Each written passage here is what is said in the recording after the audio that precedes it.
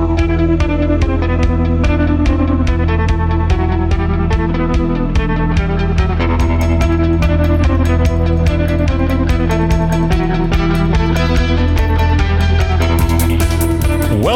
to None Dare Call It Ordinary's 25th bonus episode. Oh. Yeah. So what's up? How are you been doing today, Dylan? Well, I just got home from an exodus of sorts from Meijer. Any of our listeners from the Midwest know Meijer well, especially the Michigan area. And I was online for an hour. Didn't expect that. You know, it is a Sunday. I think that was a bad day to go grocery shopping. So I'm here several hours late from what we originally planned. But, you know, I'm alive. I'm here. One other thing is if you're on the Discord, you might be following the saga of the two kittens that I rescued. One of them we rehomed. No Boots is now Charlie, and he is now rehomed. Nice. And Boots, as we were originally calling for him, actually escaped. He actually managed to squeeze his little body out into the balcony and I guess jumped. We're on the second floor. Wow. So he jumped. You know, it's really a mystery. We don't know what happened. He was gone for 24 hours. We eventually found him living under the stairs in our backyard. And I lured him with tuna. And then once he got out slowly, I grabbed his ass, threw him back in the house. And it's interesting. His personality has really changed. Really? He was very, very skittish at first. He didn't really like being pet for the most part. And now he loves getting pet. Nice. And now you can go up to him and pet him. You can pick him up. So he's getting along now really well with Lewis and Alva. I saw Alva cleaning him. Yeah, Alva was grooming him. Alva loves grooming all of us. And so I like that. And his name is now Harry. Oh, nice. Call him Harry. Harry Potter lived under the stairs. There's also Prince Harry. He's got a bit of a rebellious streak. Yeah. Harry Houdini. He's an escape artist. Nice. And Harry and the Hendersons. He's a bit of a cryptid. And so, yeah, it seems appropriate for many different reasons. It's good. That's awesome. All right. And don't forget to check out our one-stop shop for anything you need. Patreon, Discord, our merch store is there. It's at nonedarecallitordinary.com. A lot easier than all of those other URLs we were using. Now you just go there. It's all there. And with that, what is it we're talking about today, Brent? Well, today we're going to be doing a deep dive into the first Bundy in a two-part series of A Tale of Two Bundys. Ooh. Those Bundys are Al and Peggy Bundy. We're going to do a deep dive into the 1980s and 90s classic sitcom. So I'm just kidding. That's not right. Okay. Oh, it's a different podcast, actually. Yeah, that's a None Dare Call It a Sitcom, I believe we're going to be starting. So yeah, very different. Lots of spinoffs coming. No, today we're going to be discussing Cliven Bundy. In another episode, we will be discussing Cliven's son, Eamon Bundy, which, let's be honest, both of these Bundys deserve a sitcom of their own. One day, maybe they'll get one. Yeah. I do like A Tale of Two Bundys tonight on CBS, 9 p.m. after Cheers. Cheers is now being spun off again. We have no more ideas. All right, so first we're going to start with Cliven Bundy. So Cliven Bundy is a southeastern Nevada cattle rancher who is labeled as, quote, hashtag Al-Qaeda, waging jihad on America. I got to be honest, when this whole thing became news, I loved the hashtags. I'm just going to say right here, I love both of those. Pretty good. I know. But anyway, besides the Twitter hellscape, okay. And they're actually, what Mr. Bundy is a rancher who is in a 20-year-old legal battle with the U.S. federal government over not paying fees for his cattle grazing on their land, on federal land.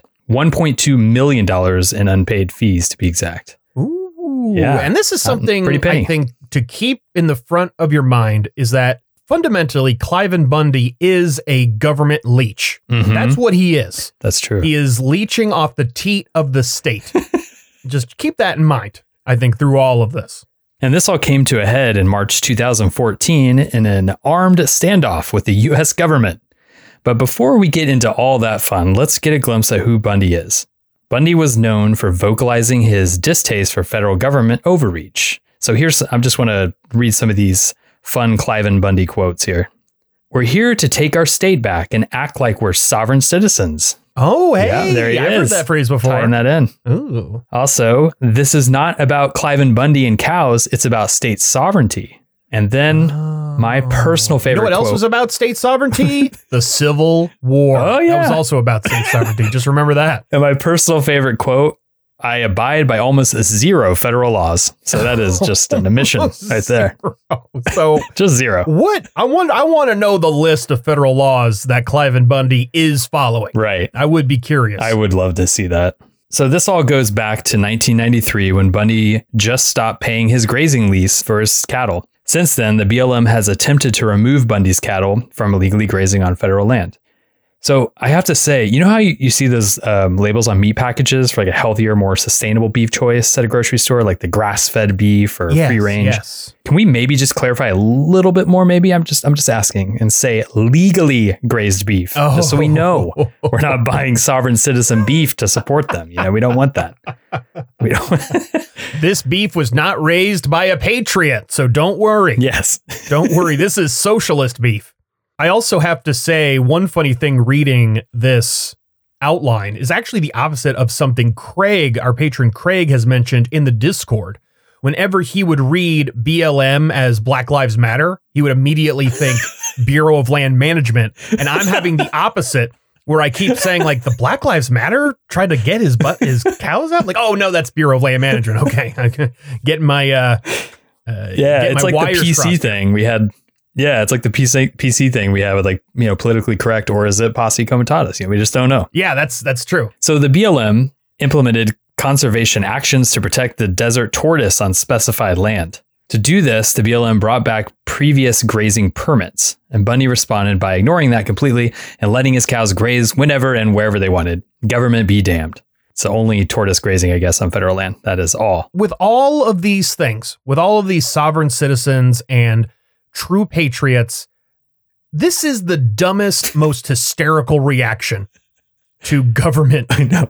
The government is trying to protect desert tortoises. That is what, like, again, I do not like this idea that the left somehow owns hysterical overreaction. Seriously. I think this has to take the cake. Oh, God, yeah. Yeah, that's a good point. So the reason Bundy gives for saying the federal government doesn't have the right to control the land his cows are eating on is because, quote, at the moment of statehood, land inside the new state is no longer U.S. territory, and no longer does U.S. Congress or any of the federal agencies have authority to dispose of the land or make any rules or regulations respected to it. And I bet, being a true patriot and sovereign citizen, he also doesn't provide any evidence of this claim. No. That's my guess. No, none. Okay, thank God. Bundy then claims that he is a, quote, citizen of Nevada and not a citizen of the territory of the United States. Wow. Impressive. Yeah, I mean, I bet Cliven Bundy is really, really against the new federal driver's license, or what are they, real IDs that we all have to get now? So, my God, can you imagine? He fucking is. I got one of those enhanced driver's licenses. I can go to Canada with that. It's really nice. That's pretty cool. It's when you actually decide to become part of society, there's lots of interesting perks. So I would recommend it. Also, I got to say, I'm a little disappointed actually in Cliven Bundy.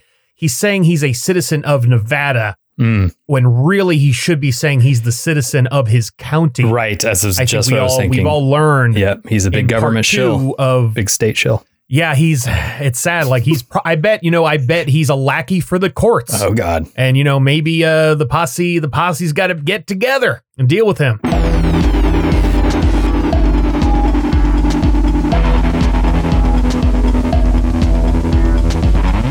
Thank you for listening to this bonus episode sample.